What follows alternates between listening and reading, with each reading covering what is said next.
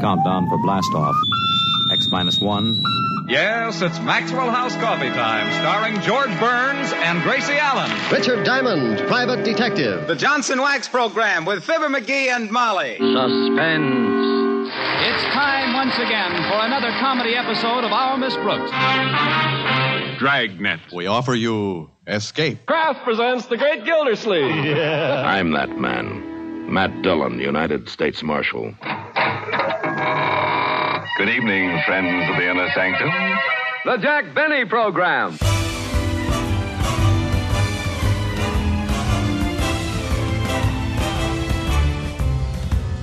Hi, this is Carl Amari, and welcome to episode 29 of Radio Rarities, the weekly podcast series that examines unique episodes from the golden age of radio. My co-host is the vivacious Lisa Wolf. This time we have the audition episode that led to a second audition, which turned into a regular weekly Western series. It's Jimmy Stewart starring in The Six-Shooter on Hollywood Star Playhouse. It's interesting, Carl, that Hollywood Star Playhouse was not a vehicle to showcase auditions of future radio series. Right, Lisa. There were a couple of radio series that were designed to audition potential program ideas. The best-known one was Forecast, a series CBS aired during the summers of both 1940 and 1941. Also, in 1946 and 1947, the Mutual Network had a series called For Your Approval. Most of the time, program ideas offered on Forecast and For Your Approval would not be made into regular series, but a few were, including Suspense and Duffy's Tavern. In fact, we'll have both of these audition episodes on future Radio Rarities podcasts. Hollywood Star Playhouse was one of many anthologies that featured film stars in various dramatic roles. It first aired April 24th, 1950 on CBS. During its first season, it was sponsored by the Emerson Drug Company, promoting Bromo Seltzer. The very first episode starred Jimmy Stewart as a meek postman who finds himself embroiled in a murder mystery on Nor Gloom of Night. Other stars heard that first year were Broderick Crawford, Angela Lansbury, Ray Milland, Ronald Coleman, Van Heflin, and Barbara Stanwyck, among many others. The first season ended July 16, 1951. Hollywood Star Playhouse then moved to ABC as a sustainer, broadcast for about 6 months. Then it moved to its third network, NBC, for its third season beginning February 24, 1952. The new sponsor was the American Bakers Association. Marilyn Monroe made her radio debut on Hollywood Star Playhouse August 31st, 1952, in an episode titled Statement in Full. Unfortunately, the audio for this show does not exist. And it was during this third season of Hollywood Star Playhouse that the Western story, The Six-Shooter, was aired starring Jimmy Stewart as Britt Ponsett, a cowboy drifter who roamed the Western plains during the 1880s. The character was created by Frank Burt. Prior to his performing on Hollywood Star Playhouse, Jimmy Stewart had guest starred on many radio series. His first known radio appearance was on Rudy Valley's show in 1934. On the Lux Radio Theater, he reprised his leading roles in such films as Madam X, The Philadelphia Story, and of course, It's a Wonderful Life. For The Philadelphia Story, he won an Academy Award for Best Actor. Stewart also appeared in the Screen Directors Playhouse, Suspense, and Family Theater. And he made guest appearances on the Edgar Bergen and Charlie McCarthy Show and the Jack Benny Program. In 1941, he enlisted in the Army Air Corps and became a pilot. Stewart had been enthralled with aviation as a kid, and it remained with him throughout his life. Eventually, he earned his wings and commission as a second lieutenant. After becoming an instructor, his request to pilot a B-24 in the European theater was granted. He was involved in numerous bombing missions. Stewart was promoted to full colonel in October of 1945 and returned to the United States later that year, where he signed a movie contract with MCA. Okay, sit back, relax, and enjoy The Six-Shooter, which served as the first audition to Stewart's later series of the same name, as heard on Hollywood Star Playhouse, originally broadcast April 13, 1952. Jimmy Stewart with a welcome to the Hollywood Star Playhouse, brought to you by the Bakers of America.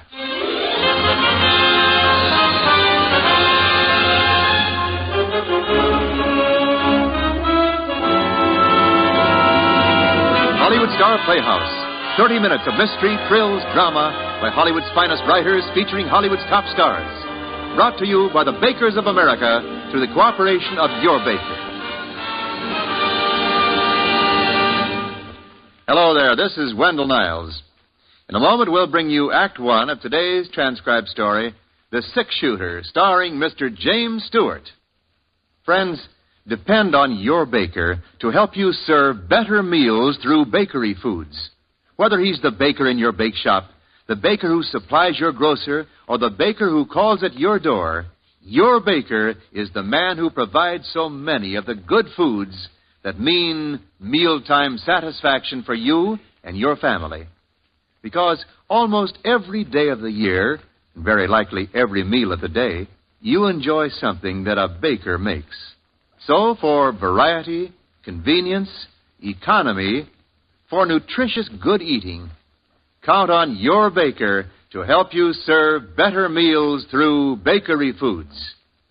And now, Act One of The Six-Shooter, starring Mr. James Stewart.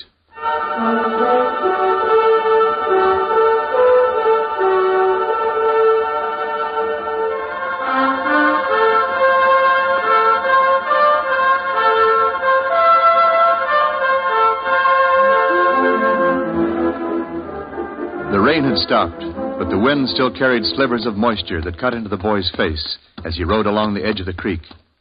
When he saw the yellow light from the back of the office, he pulled up and slid out of the saddle. Then he tied a wet bandana under his eyes and walked to the door. All right, hi. Way up, both of you. And stay away from that shotgun. Now, look here, you fella. Get over to the safe. Better hurry it up, mister. All right, now open it. I said to open it. All right, toss me that sack. Okay.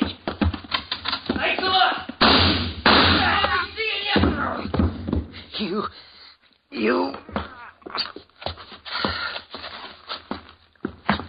Now. You rotten little...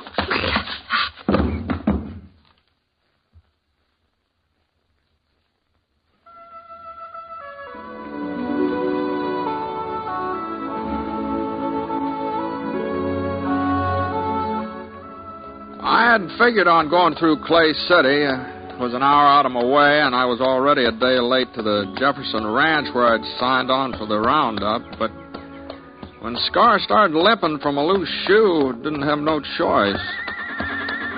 We had to head for the nearest blacksmith shop, so we turned north.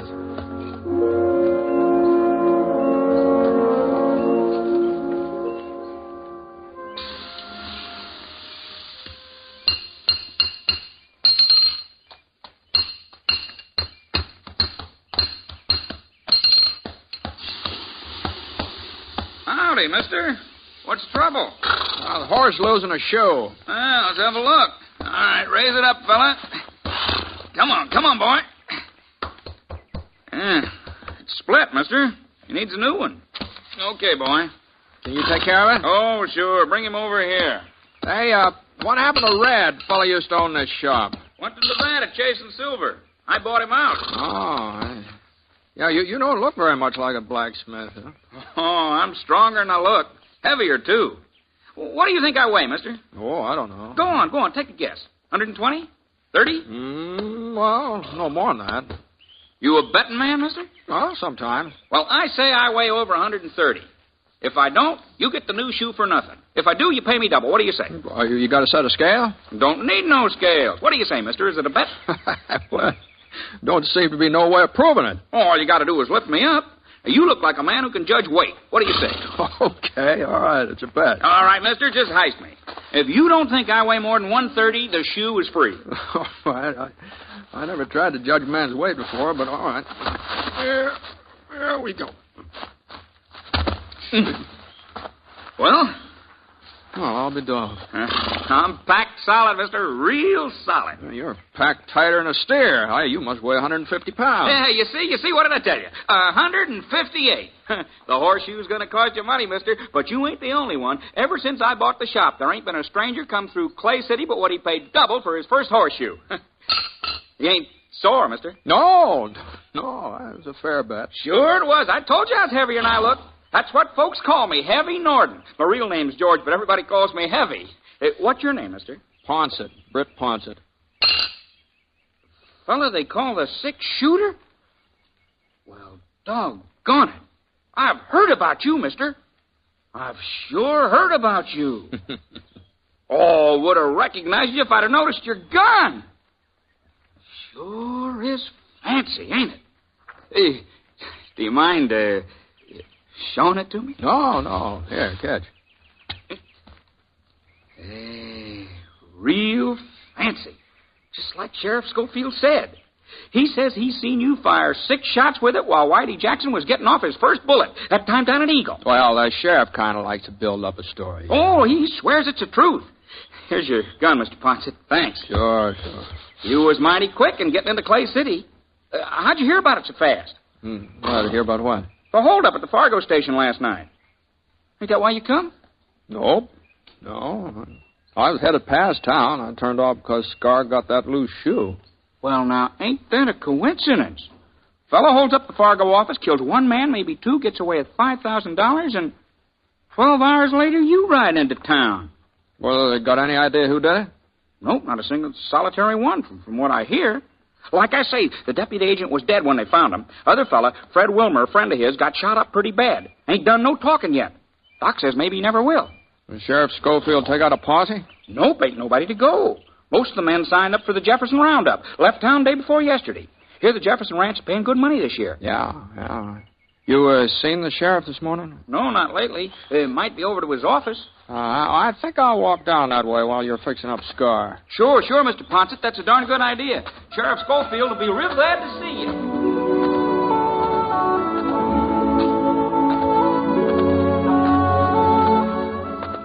A couple of doors this side of the sheriff's office, I saw the Wells Fargo sign nailed up next to a window. The place wasn't locked, so I went inside. One of the chairs was upset, and there was some damp stains on the floor. The cast iron safe against the wall was standing wide open, so I kicked it shut. Went out on the back stoop. There was some more blood on the steps, and then just red mud. Right at the edge, I saw the hoof prints. They trailed off along the side of the creek. Whoever made them headed west. The horse had been wearing 1 shoe different from the other 3. A sharp rock must have cut into it sometime or another. Not enough to split it, you understand, just enough so that the print left a jagged line, like fancy handwriting.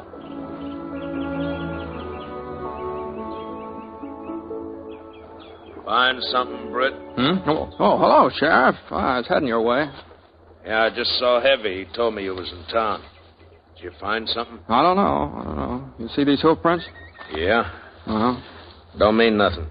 Trail gives out a mile or so down the creek at the fork. Uh-huh. Has Clay City had any other trouble lately yet? No, not a bit. I guess any town's got to expect a hold-up once in a while, though. No, I heard it was a little more than that. Yeah, that's right.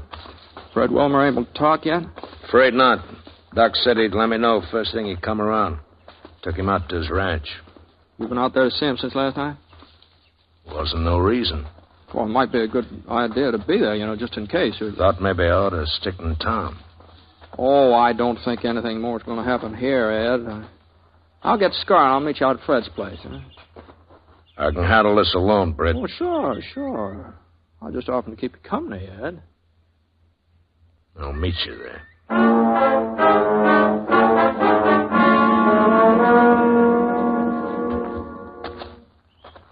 He's all fixed up, Mr. Ponsett. Tied him up around the side so he'd be in the shade. Thanks, Heavy.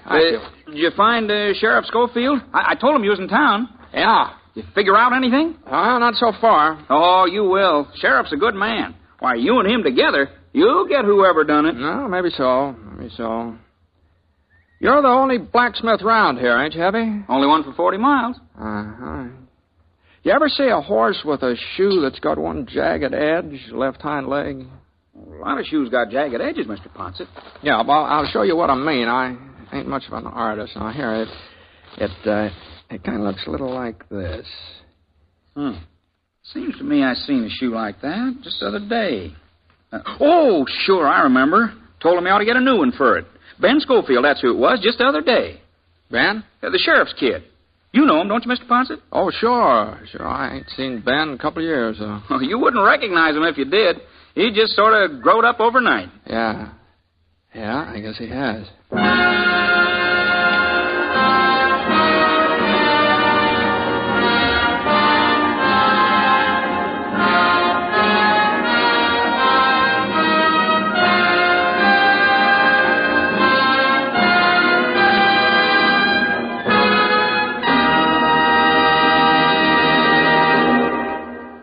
We'll return for Act Two of The Six-Shooter, starring Jimmy Stewart, in just a moment. Today being Easter, it's interesting to note that of the many ancient observances of Easter, some customs have continued almost unchanged.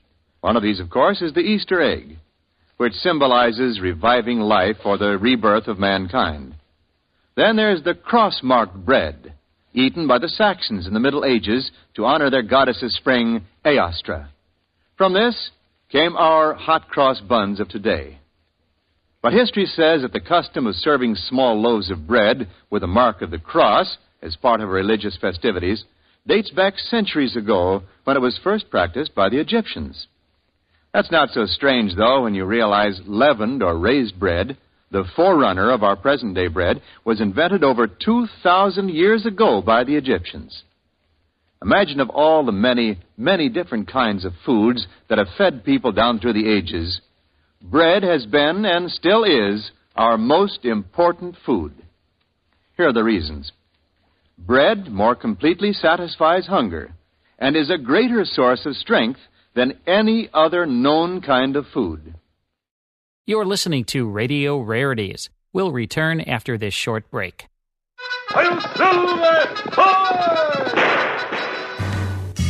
If you enjoy classic radio shows like The Lone Ranger, The Shadow, Jack Benny, Gunsmoke, Dragnet, and Suspense, become a member of the Classic Radio Club. Each month, you'll receive 10 half-hour classic radio shows, along with historical liner notes. The 10 shows will be on 5 CDs or via digital download, whichever you prefer. You'll also receive an email every week with a digital link to the full 5-hour Hollywood 360 radio show and the 30-minute Radio Rarities podcast that Lisa Wolf and I co-host. In total, you'll receive 34 classic radio shows per month. Become a Classic Radio Club member at classicradioclub.com or call 815-900-7535 to speak to a live operator. Log on to classicradioclub.com or call 815-900-7535. That's 815-900-7535. Now, back to Radio Rarities. And now, Act Two of The Six-Shooter, starring Jimmy Stewart.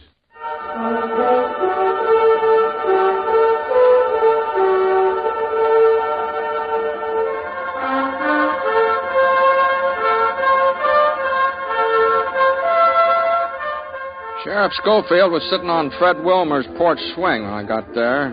Doc was inside with Fred, so I squatted down on the stoop and waited.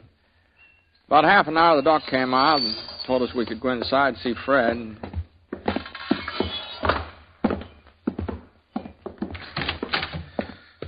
Fred was lying on a cot, breathing hard, and white cloth across his chest was stained pink, and his voice sounded like it was full of air. We was just sitting in the express office talking, Sam and me. I didn't hear the back door open. Must have left it unlocked. Turned around, and there he was, holding his gun on. You got a look at him, Fred? Handkerchief over his face, Sheriff. I couldn't see nothing. Just the gun. They told Sam to open the safe. There wasn't nothing else he could do. Sure. He took the money, walked over to the door. Yeah? Looked at us for a minute, and then shot. Didn't have no reason. hit Sam in the face and hit me in the chest. He didn't have no reason. Take it easy, Fred. Take it easy now. It's just like he enjoyed shooting at us. That's how it was, like he enjoyed it. Maybe he was scared. Oh, he wasn't scared, Sheriff. He didn't have no reason. Thought he killed us both. Then he started down the steps. I got my hand on the shotgun and let him have it. You hit him? I don't know. Maybe he gave a yell and rode off. What kind of a fellow was he? He was young, old? I couldn't see his face. Young fella, I'd say, though. How young? 17, 18, full grown. Was he tall, short? Medium. About the size of your kid, Ed. About that size. Got enough for you, Ed? Yeah, that's enough. You think you'll get him, Brett? Sure, Fred. Sure. Come on, Ed. Didn't have no reason to shoot, no reason.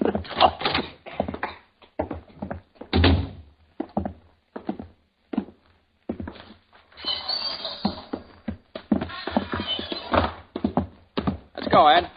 We're wasting our time, Brett. He's got a day's head start. He'd be 40 miles from here. Well, not if he's shot up. Now, you go on if you want to. Well, you're the sheriff. You got to make the arrest. You ain't never been so particular before. Well, maybe not, but this time I'm particular. You coming? We don't even know where to start. I thought along the creek.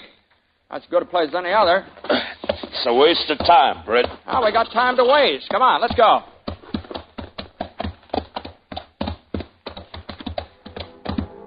We picked up the trail along the creek headed west. It wasn't hard to follow, and every once in a while we'd see a few drops of blood spattered against the shrub bush. About 10 minutes later, we came to a fork where Ed had said the trail gave out. Scar stuck his nose down into the water, and I looked around. The trail didn't give out. It turned south. I nodded in that direction. Ed didn't say a thing. Just followed. And about 5 o'clock, we stopped to eat. El built a fire, and I opened up a couple of cans of beans I had in my roll. Oh, you ain't hungry, Ed? It's early for supper. Yeah. Ed, I talked to Heavy before I went out to Fred's place. I asked him who had a horse that would leave a mark like the one we've been following. So? And he said Ben did. Your son, Ben. I thought you ought to know that. A lot of horseshoes leave the same kind of mark.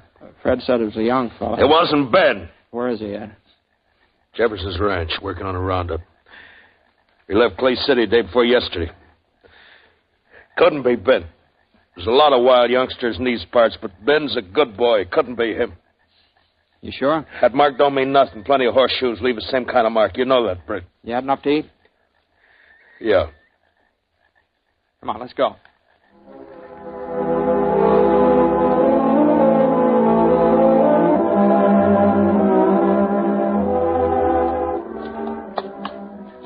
The moon came out, thin, yellow. Not real bright, but enough so you could follow the trail. For about 3 miles, there wasn't no blood. He must have wrapped something around the wound.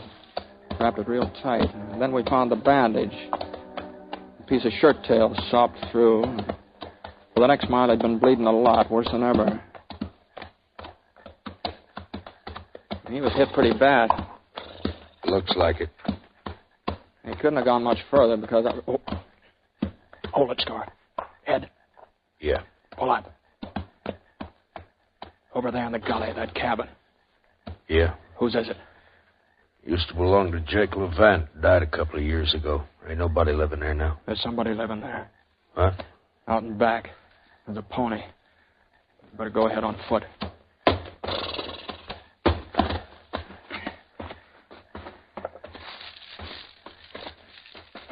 Britt? Yeah? We're going to take him alive, ain't we? If we can. We got to take him alive, Britt. It's Ben. I don't know, Britt. Not for sure. It could be Ben? It could be. Where's he been the last couple of days? I don't know that neither. Had an argument with him 2 nights ago. He needed some money. He'd been playing poker and lost a lot. Well, $5,000's a lot. I wouldn't give him none. He got mad, said he'd get it himself. And I hit him hard across the face. I hit him twice. He started to hit me back. Then he walked out of the house. I ain't seen him since. I wish he had hit me back. Now, we got to get across that clearing, Ed. Over to that clump of trees. He may see us. Yeah, we'll have to take that chance. You ready? Yeah.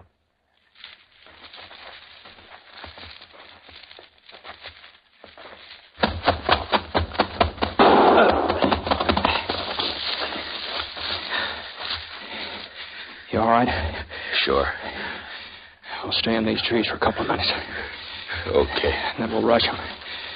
Ain't going to be easy to take him, Ed. Now that he's spotted us. You ain't going to kill him, Britt. I ain't going to let him kill me.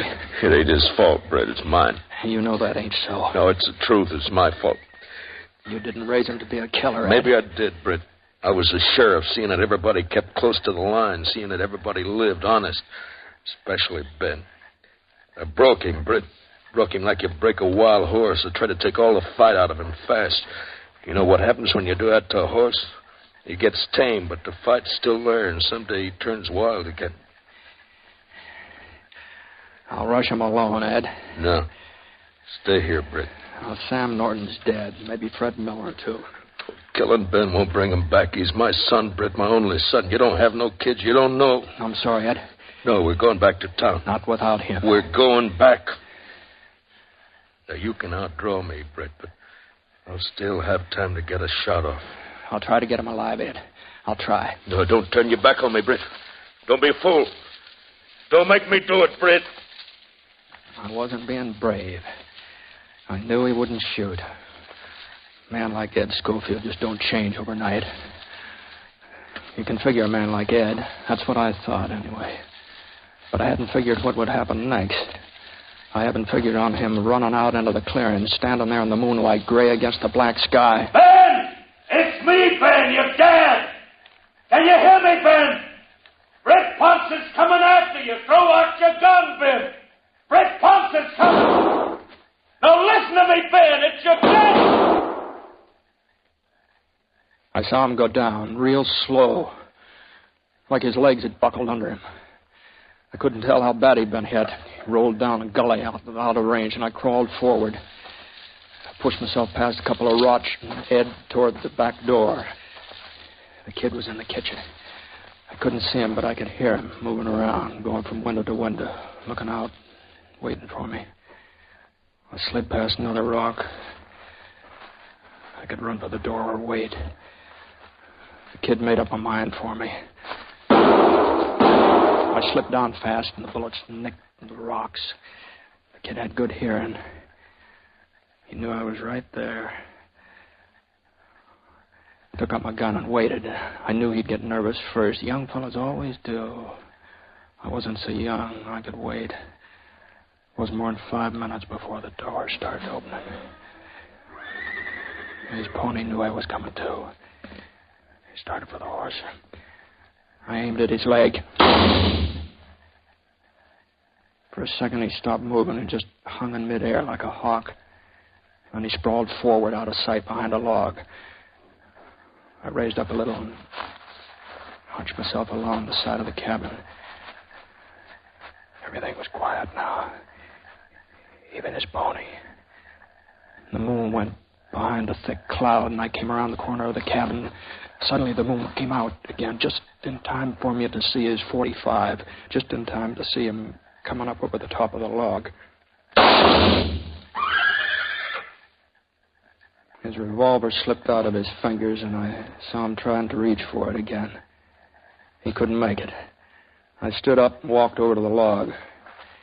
The kid was lying face down, gasping for breath, little short gasps. He pulled himself up onto the flat of his hands, and then he passed out.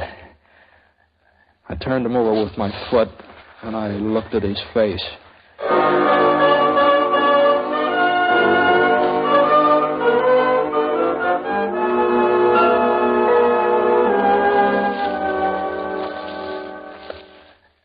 Ed?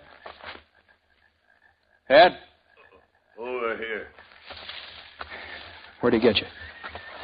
In the shoulder. I'm going to be all right. Britt, is he... Did you have to... He ain't dead. Thanks. I guess he didn't hear me calling to him. He didn't know who I was. Ed. What? Ed, it ain't Ben. What? It ain't Ben, Ed. You sure, Britt? Yeah, this kid's got red hair. There ain't no reason to lie to me, Britt. I ain't shot up bad. I ain't lying. I knew it wasn't Ben while I was going up after him. I knew it. What are you talking about? Hey, just come to me. A man don't change overnight. Neither does a boy. If it ain't Ben... Lots of tough kids in these parts. You said so yourself. Where do you suppose Ben is? Where you said, Jefferson's Ranch, working in the roundup. They pay good. A boy don't change overnight, Ed. Huh. You able to ride back to town? Yeah, sure. I may have to take it a little slow. I'll get the kid. Britt. Yeah? You know something, Britt? I couldn't believe it was Ben neither. No, when he shot me. I just couldn't believe it. You know that, Britt? I know it, Ed. I know it.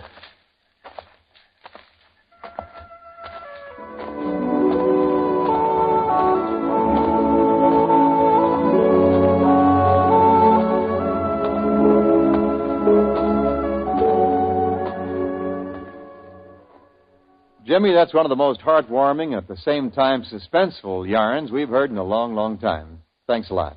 Well, Wendell, when it comes to that thanks department, let's just be mighty sure we include Parley Bear, Herb Vigran, Bert Holland, and Bill Conrad, who played the sheriff. Bye. Be sure to come back, Jimmy. In just a moment, ladies and gentlemen, we'll introduce Miss Diana Lynn, the star of next week's story on Hollywood Star Playhouse. Say, I wonder if your family weekends are anything like the ones at our house. You see, ours are very informal, and lots of times our meals are very irregular. I make a point of seeing that Mrs. Niles doesn't do a single extra bit of meal fixing she can help. So if you ever drop in on the Niles some weekend, you better bring along a husky appetite for sandwiches. We love them, any kind. But a great favorite with the boys and myself is a ham egg burger. Ever tried one? Well, listen. They're so simple I make them myself. I take hamburger buns, slice them in half, and toast them. Then I spread 2 tablespoons of canned deviled ham, a scrambled egg, and a couple of tablespoons of grated American cheese on each bun. I toast them in the broiler with a low heat until the cheese begins to melt. Yes, that's a ham egg burger. Honestly, it's just about a meal in itself. Oh, maybe we top it off with a piece of cold apple pie right out of the refrigerator and a cup of coffee or two. That's all. So tonight, why don't you try a Niles special, a mouth-watering ham egg burger? Now, here is the star of next week's thrilling story on Hollywood Star Playhouse, Miss Diana Lynn. I guess we all dream about the perfect job we'll land someday. You know, good pay, easy hours, a perfect atmosphere to work in, an ideal boss. Well, I landed my dream job, only it turned out to be not a dream, but a nightmare of terror.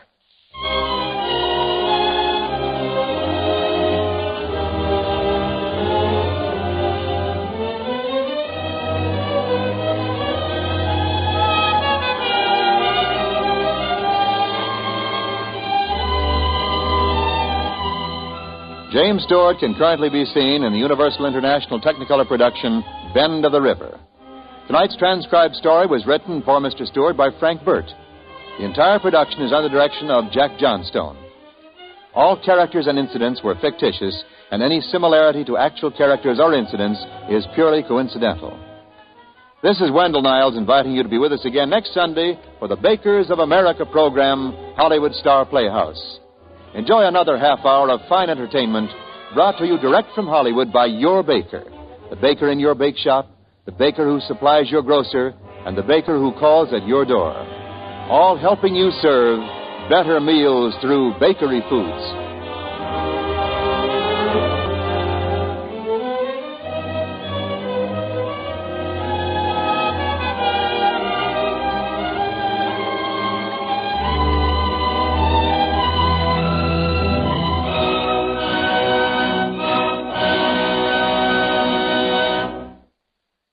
the National Broadcasting Company.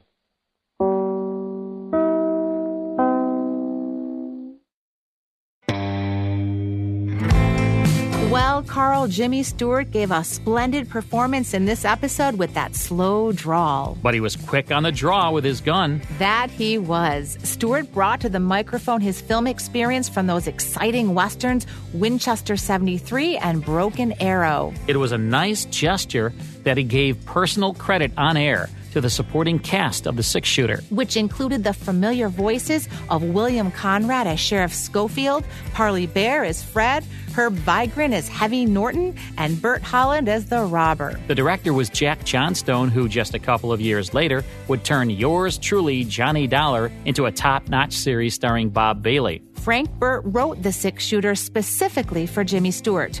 Burt's prior work had been performed on several shows, including The Whistler and The Unexpected. Lisa, I'll bet you noticed an interesting piece of music in the six-shooter. I did, Carl. It was a short segment of the theme that would become the musical signature of the program when it became a regular series on NBC in September of 1953. The piece, Highland Lament, arranged for Hollywood Star Playhouse by Basil Adlam, was originally published in the UK in 1945 by British film composer Ralph Vaughan Williams. More than a year after the six-shooter aired on Hollywood Star Playhouse, NBC utilized it as an audition for a regular series.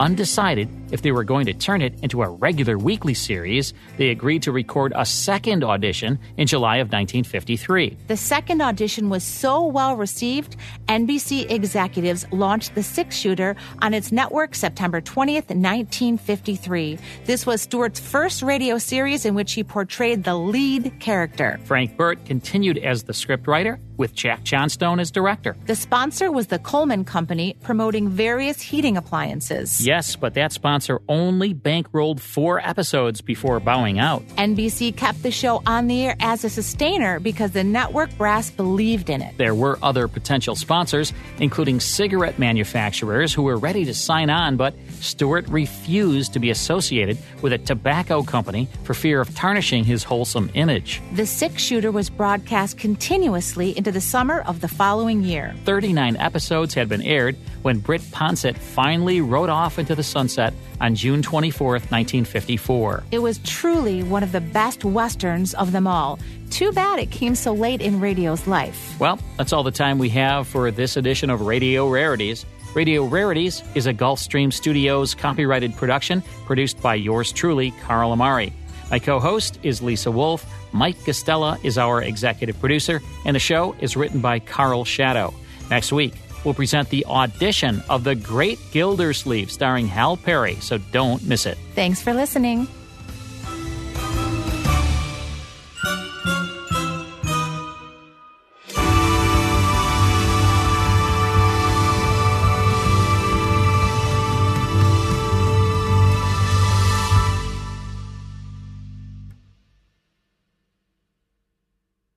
Hey everybody, Jared Sebestier, host of Retire Repurposed. This podcast is dedicated to help people transition into fulfilling and purposeful retirements.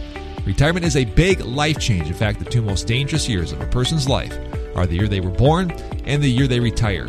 Few people could just flip the switch from working a career 30 or 40 plus years, retiring on Friday without methodical steps to living what we call a repurposed retirement. To listen now, search Retire Repurposed on your favorite podcast platform, Senior Resource, or Life Audio.